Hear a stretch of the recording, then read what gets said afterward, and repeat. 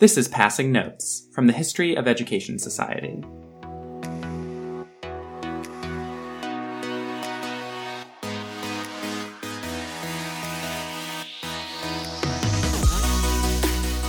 You've probably noticed from my accent that, although this podcast is produced by the UK History of Education Society, I myself am not British. Instead, like thousands of other students this year and throughout Britain's history, I've traveled over an ocean to study at a British university. You could say that I'm an overseas student, although the term international is more in vogue these days. There is a long history of overseas or foreign students studying at British universities, but today we're going to look at the point where that distinction becomes really meaningful. In 1966, the British government announced that fees for overseas students would, for the first time, be different than those for home students. This is the moment when it starts literally costing something to have that foreign or international label placed on you. Unsurprisingly, students were not happy about the prospect of suddenly paying substantially more money for their education. And, given that it is the 1960s, protests sprung up in response. Our guide through this complicated moment today is going to be Dr. Jodi Burkett. She is a social and cultural historian of late 20th century Britain and a senior lecturer at the University of Portsmouth. Her research looks at the cultural and social impacts of the end of the British Empire, with a particular focus on national movements like the National Union of Students. One of her recent contributions on the topic is a chapter in The Breakup of Greater Britain, which examines this moment in the 1960s when overseas students started paying higher fees at UK universities. Jodi's chapter, Boundaries of Belonging, Differential Fees for Overseas Students circa 1967, touches on a number of important issues relating to race, national identity, and student politics. We touch on many of those topics in our conversation today. Now, I really appreciated speaking with Jodi. As an international student myself, it helped put the current state of affairs into a richer historical context. And I think it also provides a window into wider conversations about Britain's place in the world today. Before we jump in, a quick note about the audio for today's episode. Jodi was joined by her lovely canine companions for some of the recording, so you might hear them in the background. They were just really excited to talk about student politics, and since I'm sure you are too, let's jump in. Well, welcome, Jodi. Thank you so much for taking the time to join us today. I'm really excited for our conversation. I'm really happy to be here. Thanks. Your focus on the National Union of Students is one of the parts of the chapter that I found the most interesting, particularly because you point to a lot of the sort of internal politics and structure of the organization as being one of the main reasons why it addresses this question in the way it does. I was wondering if you could talk just a little bit about how the organization is set up and run at this point. What does student politics and student activism look like? And then how is that impacting their response to the fee hikes? I'm going to start actually with talking a little bit about 1968, if that's okay. Because actually student politics is often linked to, or mostly 68 looms really large in student politics. And I think one of the reasons I started looking at student politics is I was sort of expecting there to be quite a lot of activity in 68. And what I actually found was quite a problematic situation for Britain. So in historiography of 1968, Britain doesn't loom very large at all. There's either, a page about Britain or a paragraph at sometimes. And partly that is because of the character of the National Union of Students at this time. So one of the interesting things is that the National Union of Students constitution in the late 60s contained a clause 3, which meant that they said specifically they didn't want to become a political debating forum. So they were only allowed to talk about things that affected students because they were students. So this is usually referred to as the students as such clause. So, for example, they talked about apartheid, but they could only talk about apartheid in education. They couldn't talk about the system of apartheid. And this was a huge area of contention within the NUS through the 1960s. So you can see they have fantastic verbatim minutes of their conferences twice a year, which are a wonderful historical source. But you can see within them, every single conference, they debate this part of the Constitution through the late 60s. And they finally managed to change it at the end of 68. So National Union of Students was not involved in any student protests in 68 because they weren't allowed to be, really. There were obviously local students who were. So there was sit-ins and those kinds of things at universities, but the NUS itself wasn't allowed to be involved. And this changed really from 69. So 69, you see the NUS change significantly in character. It really becomes a campaigning organization after 69 with its new president, Jack Straw. So he sort of takes the NUS into the new direction of being able to actually have a political voice. But what you see in the late 60s then is when this debate is going on, some people are really working within the NUS to try to change it, and some people are deciding to abandon the NUS and set up their own organizations. So you see some new organizations being created. Probably the biggest one is the Revolutionary Socialist Student Federation, the RSSF. And it is started in sort of the late 66, early 67. And interestingly, one of its first issues that it takes up is the overseas student fee hike. So they take up this issue as both a place to have their own voice, but also a way to really undermine or criticize the NUS. And so they use the issue of overseas student fees to highlight what they see as a lack of commitment by the NUS or an inability to affect real change. So they use this issue to try and encourage students to either leave the NUS or to push it to becoming more of a political organization. So the overseas student fees kind of gets caught up in that debate about what the role of a student movement should be, what the role of the organization should be, and what they should be doing, their place in British society more broadly. And in terms of sort of how that shakes out, my sense is that students broadly are not supportive of this change, but it seems like there's different reasons for that. And in particular, you point to the conservative student organization, which coming from an American context, I was just kind of shocked to see any resistance coming from that corner. So I was wondering if you could explain a bit how that fits in with this broader bit of student politics and maybe national politics more broadly at that time. Yeah, so I think one of the things that we often forget is that there are actually important conservative student organizations. And we see certainly through the 70s, the Federation of Conservative Students become much and much more popular and larger and have more of a voice. But in this debate, really, conservative students follow the conservative party line. All of this is taking place under a Labour government. So it's a Labour government that is bringing in this rule, or the new tuition fees. So the Conservative Party is against that just on principle, because it's something that Labour is doing. But sort of more fundamentally, they see this as a recognition that Britain doesn't have that important imperial role anymore. So a lot of Conservatives are still quite imperial-minded. They want Britain, if they're not going to be a formal empire, then they want them to be at the head of the Commonwealth. They want to keep soft imperial things going. And they see education of overseas students as a really important way to keep Britain's international and imperial position. So conservative students follow those kinds of lines as well, that they advocate that overseas students should be able to come here, because then they'll set up businesses, they'll network with us, they'll continue to buy British goods, they'll keep this sort of soft imperial power going. So it's seen as more of an opposition to Britain becoming smaller, diminished in some way. It's a way to keep that great power status in one form or another. Yeah. Were there any students who were supportive of this? Is there any records of students who think that this is a good move for the government to be making? Yes, and some of those are conservatives as well. So it's not all conservatives that see this as a problem. But yes, there are definitely some students who said, absolutely, the government should be doing this, because mostly because, these students their parents don't pay taxes. So why should we be subsidizing them?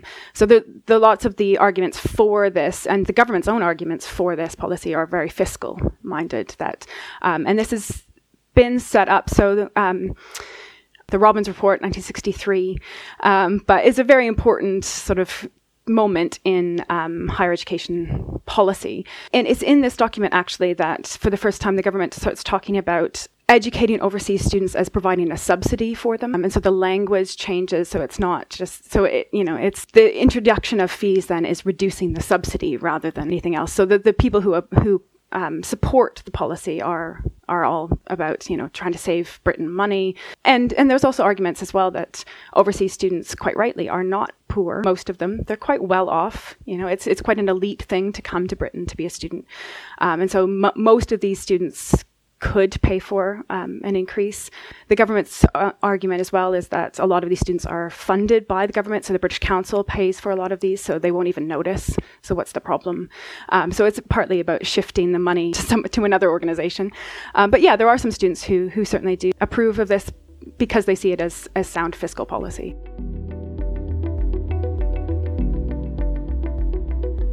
And I think something you pointed to there about these students largely being wealthy, or there being a sort of elite status involved in coming to the UK to study, speaks to this idea of sort of changing racializations of overseas students, and particularly the way that student activists are talking about the fees is actually contributing to a sort of more racialization or different racialization of overseas students than had existed previously. And so I was kind of curious how you see that transition happening. So what does the racialization of overseas students look like before this moment? And how does this transition into what might be a different way of looking at those students? Yeah, I think this is one of the most important, but also one of the most complicated aspects of what's going on. So discussions about race, I think, are really prominent in 60s Britain. How they get muddled up really with overseas students and the politics of that is quite interesting. So I think before this, what we tend to see is, so colonial students are understood as black and poor. Not necessarily rightly so, but their sort of colonial students are racialized as in that way. Whereas other students are either not considered overseas or foreign in that sort of way, or sort of foreign students are not problematic in that kind of way. So I think one of the processes that's going on, so what is happening is the lumping together everyone as overseas, and the way that then overseas students are sort of automatically assumed to be black and poor or from Africa or from Asia it's the ways in which those conversations are happening in the public that automatically link overseas and black and poor. That is, I think, the process of racialization that's taking place. So I think that's what I'm trying to unpick there is how the public discourses about that are actually happening. And I think one of the things we need to remember, first of all, overseas students, as I said, tend to be quite wealthy. They often have to do checks of their financials before they're allowed to come. So, there's a real sense that this is an elite endeavor. We also need to remember that I think in the late 60s, probably 40% of students are coming from, or at least from, of the top 8 countries that are sending students, 40% of them are coming from the US, Canada, and Norway. Just to back up a little bit, we don't actually have any records of the skin color or the race of overseas students. A lot of this is based on countries of origin, and sort of that was at the time how they were discussing it, but it's also sort of the only data that we have is where the countries students are coming from. By and large, students coming from the US, Canada, and Norway would be predominantly white, and they make up about 40% of those top 8 sending countries. So when we talk about overseas students as automatically poor and black, we ignore that whole section, which is, in its own ways problematic. But I think more importantly, as we see that racialization continue in the 70s, we ignore completely the experience of black British students. And I think what it's really doing is continuing and setting up that dichotomy between home white or home British white and foreign black other. And I think that's what's really quite problematic.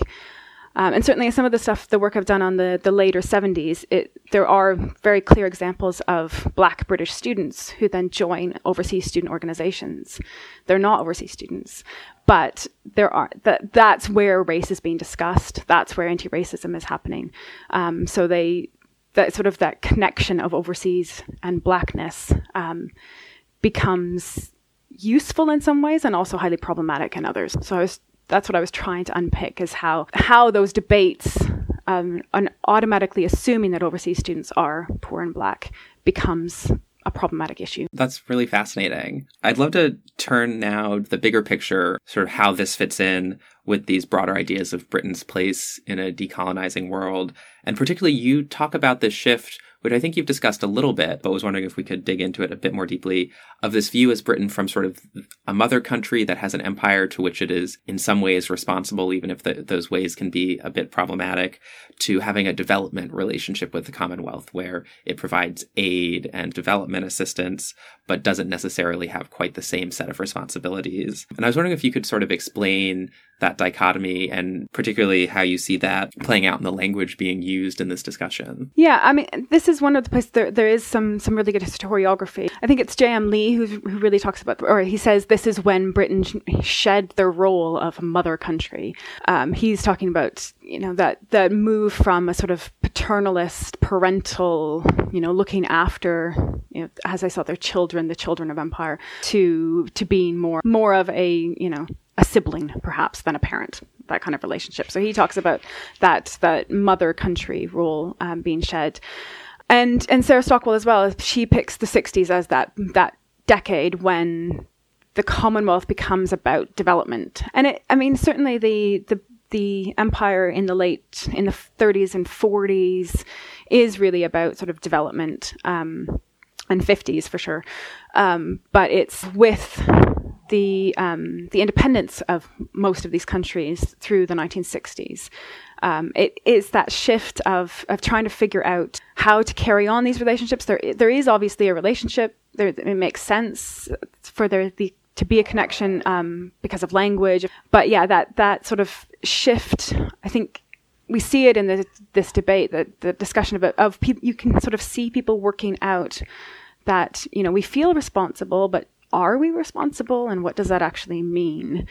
How people talk about different kinds of students. So Nicholas Tarling, I think I mentioned as well, he talks about how we see that relationship based on where students are coming from. So if they're coming from a developed world, the British government had quite a different attitude towards them. They saw it more as an educational exchange rather than sort of looking after people. And I, certainly when I was doing the research, I was quite struck by how the discussion really ended up being about foreign aid.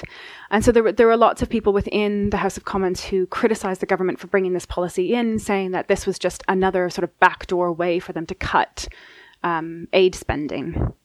And certainly the government had been cutting aid spending. That's one of the things they were doing. There was, some fiscal problems going on, so they were looking for ways to cut expenditure, and aid is one of them. So there were very quickly the discussions about overseas student education became really about this is one of the best ways that we have of foreign aid. And you can see, I think, some of the problematic discussions about aid creep in there as well. So one of the arguments was that this is one of the best forms of foreign aid because it can't be squandered.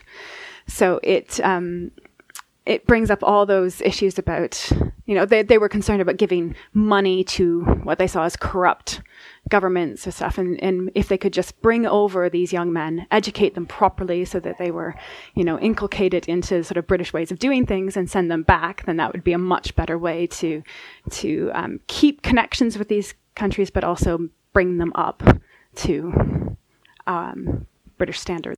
It was kind of surprising to me to see this be part of the foreign aid conversation. Is that a new way of understanding overseas students at this time, or is that more of a long-standing tradition to think about aid? Because I was particularly struck by the comment that it's an underappreciated version of aid, that the countries don't appreciate how much money we're spending on their students, and so part of the fee hike is sort of to make them recognize the true cost and how much we are actually giving in aid. But at least for me, I never thought about that as a form of foreign aid. I was surprised by it too, actually. It was really interesting how the discussions about how these countries should be really grateful comes very quickly into, partly this is a great way to give aid because then we can direct exactly what is happening and how it works. But also we need to highlight this to other countries to show how much we're spending on their students.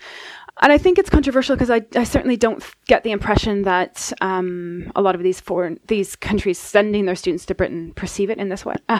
So that becomes a bone of contention. Certainly ambassadors and sort of officials from these countries are not receptive to that language at all.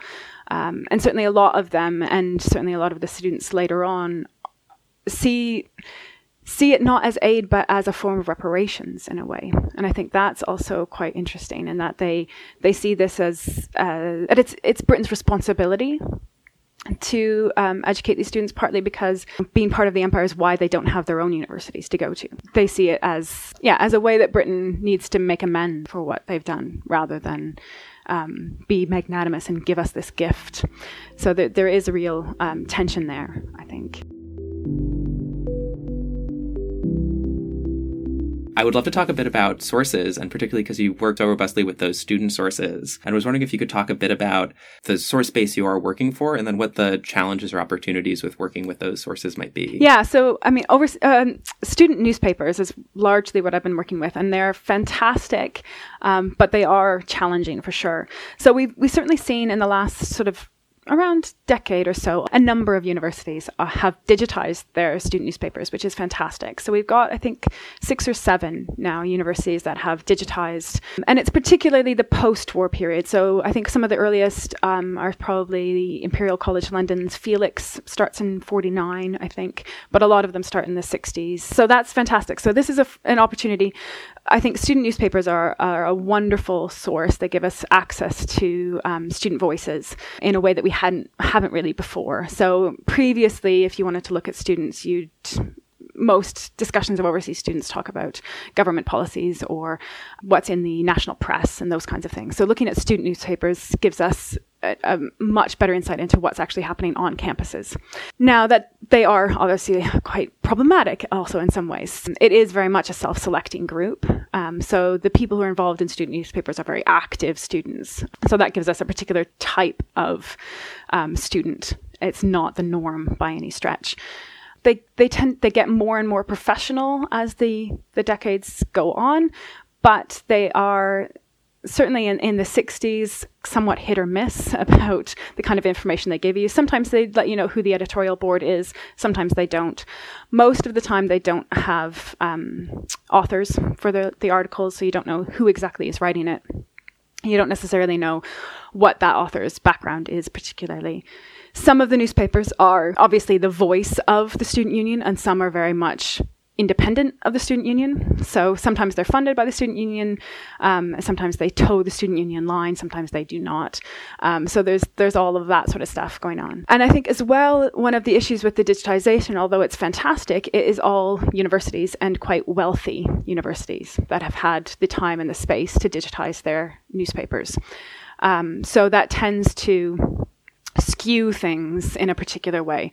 So whereas, a few years ago, it was only the Times that was digitized, so everyone was using the Times, I think a similar sort of thing happens with student newspapers. So I think one of the things that I'm particularly keen to point out is that higher education is not just universities. Certainly in the 60s, and more so even in the 70s, the highest growth in higher education is actually in polytechnics.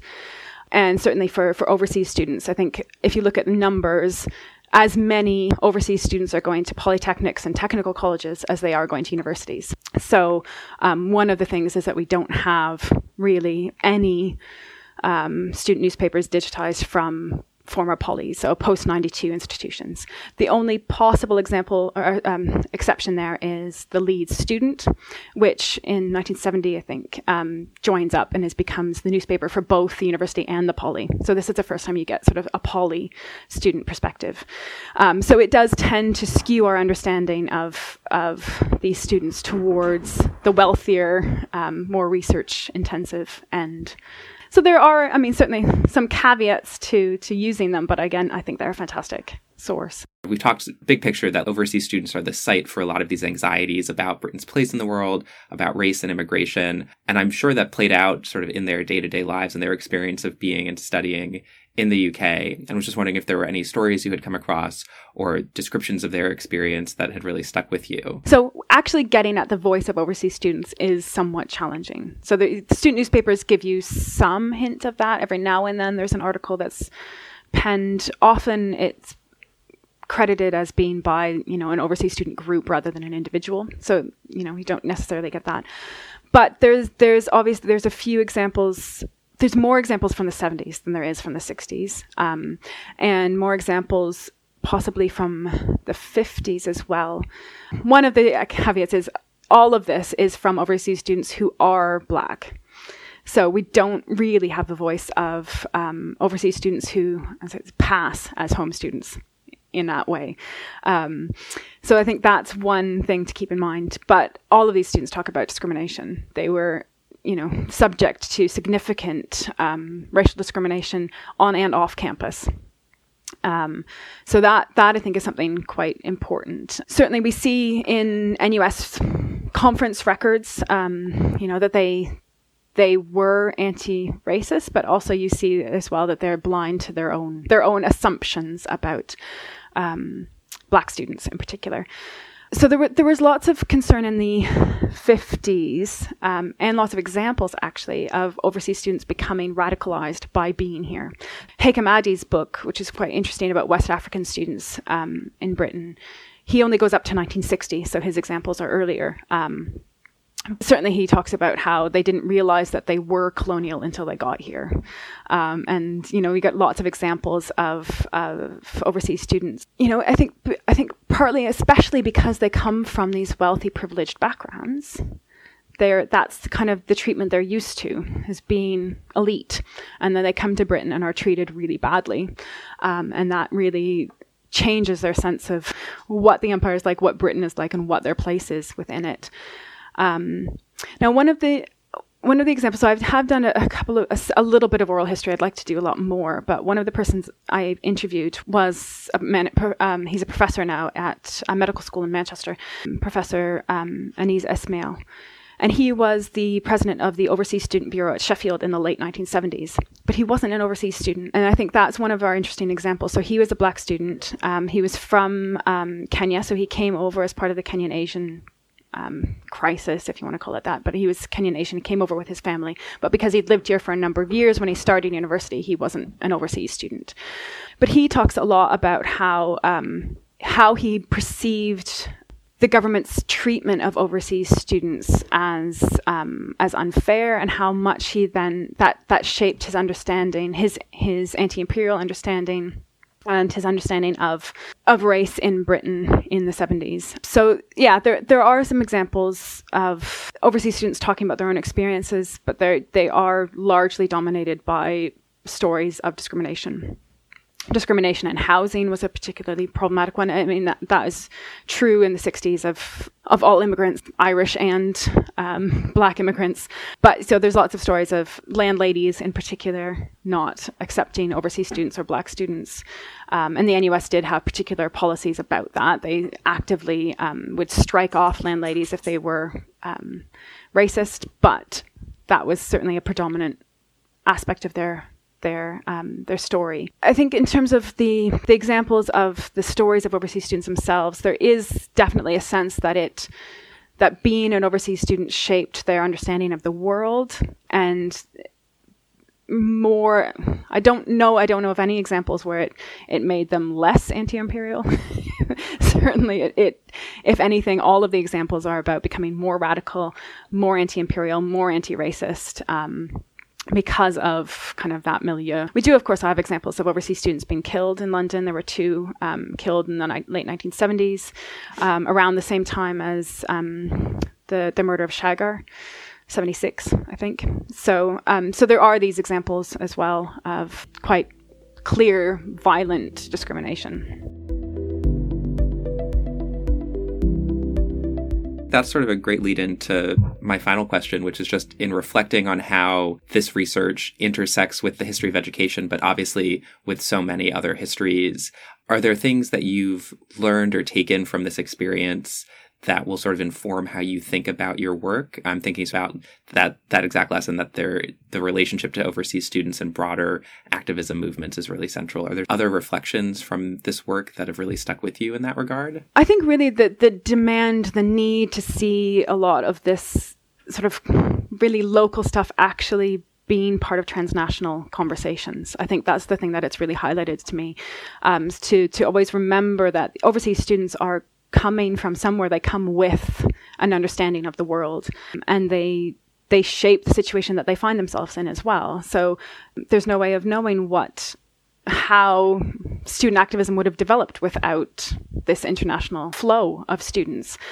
So yeah, I think that the requirement to see national and local politics as actually being part of these international networks and transnational conversations about all manner of things, from Black Power to certainly, you see all these discussions within NUS politics about Iran and Iraq in the late 70s, because there were Iranian and Iraqi students there talking. So having these conversations about, these conflicts many hundreds of miles away, thousands of miles away, but they're played out in these local places because we have diasporas connecting in that way.